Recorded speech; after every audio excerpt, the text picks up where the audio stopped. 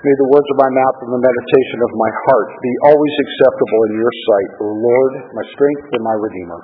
Amen. Please be seated. As I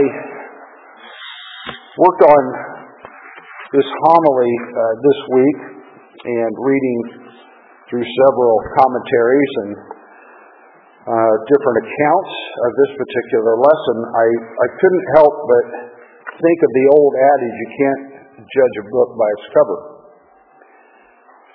And I also discovered a sort of an interesting story as I prepared this week. I have no idea if this story is a factual, true story, but it did catch my attention. It seems that Leonardo da Vinci took 3 years to paint his famous portrait and fresco of the Last Supper. And he used living people to depict the figures representing the 12 apostles and, of course, Christ. He started with Christ in the middle. And it has been said that he interviewed hundreds and hundreds of men looking for the one who perfectly exhibited the innocence and the beauty that he was looking for. A face and personality unaffected by sin. Eventually he found a young man, 19 years of age, with an angelic face. And for the next 6 months he worked on that face and demeanor of Christ, using this particular young man as a model. Now, over the next 3 years, he found appropriate people to represent each of the apostles, and he left a space. He left one particular figure empty, and that was the representation of Judas Iscariot. For weeks and weeks, Da Vinci searched in vain for a man with a hard and calloused face and a countenance marked by scars and deceit. A man who was sort of unkept. A man who could depict a person that probably would betray his best friend. After much discouragement and the inability for Da Vinci to find such a man, someone let him know that there was somebody that might fit those requirements. And he happened to be in a dungeon in Rome, sentenced to die for a life of crime and murder. When Da Vinci arrived, he found the epitome of what he was looking for. A man around 22 years old, rich, unkept, and vicious, the perfect Judas. By special order of the king, the man was taken to Milan, where the fresco was finished. And as the wardens came from Rome to retrieve their prisoner, as he was leaving, that prisoner turned to Da Vinci and said, "You don't recognize me, do you?" And Leonardo said, "I've never seen you before in my life." And the man broke down sobbing and says, "I must have sunk so low. You see, just 3 years ago, you used me as a model for your picture of Jesus." I believe that is the premise, my friends, behind today's gospel. And that is, man looks on the outside, but God sees our heart. In the parable of Luke today, I think it does shed some very valuable light on our attitude in offering prayers to God and who we perceive ourselves to be. The Pharisee is a righteous man in the eyes of the community and the tax collector, a self-confessed, wicked, and sinful man. Both go to the temple to offer their prayers to God. We learn a lot about these two individuals from their prayers. The key word for the Pharisee was I. He thanked God, but actually his thoughts were on himself. He cited his righteous traits and recalled that in tithing and fasting that he had done more than the actual law required.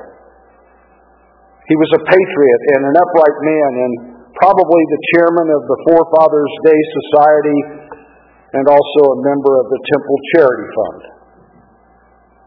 In fact, my friends, was the burden of his prayer. He had done so much and done it so well. The self-righteous man seemed to regard the kingdom of God as a corporation in which he had earned considerable amount of stock. He was also very proud of himself for not being sinful as other men are sinful. And in his prayers, the Pharisees told God that he knew he deserved the good things that he had received because he fasted regularly, went to the temple at the right time, made his pledge, and did all of the things required of a good member of the worship community. He was proud of who he was, and even more proud of his accomplishments. The tax collector, on the other hand, was a man who knew his place and station in life as well. He worked for the Romans. He took money from his fellow countrymen and gave it to the hated foreigners, and did this for only one reason: to make a profit. His country had been taken over by the Romans, and as a tax collector, he was able to enjoy a comfortable lifestyle, unlike most of his countrymen. When the tax collector approached the temple, he stood before God and said, "God, be merciful to me, a sinner." Excuse me. He did not try in any way, shape, or form to construct an alibi about his work, but rather he beat his breast and offered a cry of humility rather than a prayer of so-called proper length and proper style. He pled with God to cleanse his soul that was a dark and sinful soul. The prayer of the tax collector was accepted by God because of his honest confession of who and what he was. What the tax collector did was exactly what Paul did, and that is to realize that the God we worship is a God who accepts sinners.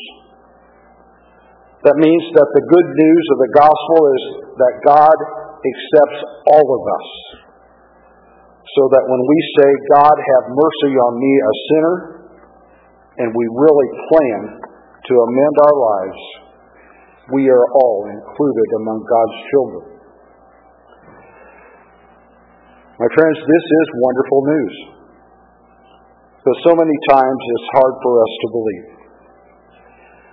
We too often, become like the Pharisees and start reciting all that we have done and all that we are doing so that we feel justified in what and who we are. We need to be humble in our prayers, but not proud of our humility. We need to be careful that we do not demand answers to all of our problems as a special benefit and a reward for our exemplary way of life. It's always best to allow God's will to be done rather than our own. Both men in our gospel lesson today prayed to God. And faith requires prayer, and prayer that we need to practice is best done in humility. It's best done in sincerity, and it's best done persistently. As for our humility, if we take seriously that God is the creator of total existence of everything, I think it becomes a little easier for us to bend our knee and bow our head in reverence. God did not take already existing matter and simply superimpose order. Nothing but God existed at all, and by the sheer act of God's will, there was brought into being both order and matter. John 1:3 tells us, "All things came into being through him, and without him, not one thing came into being."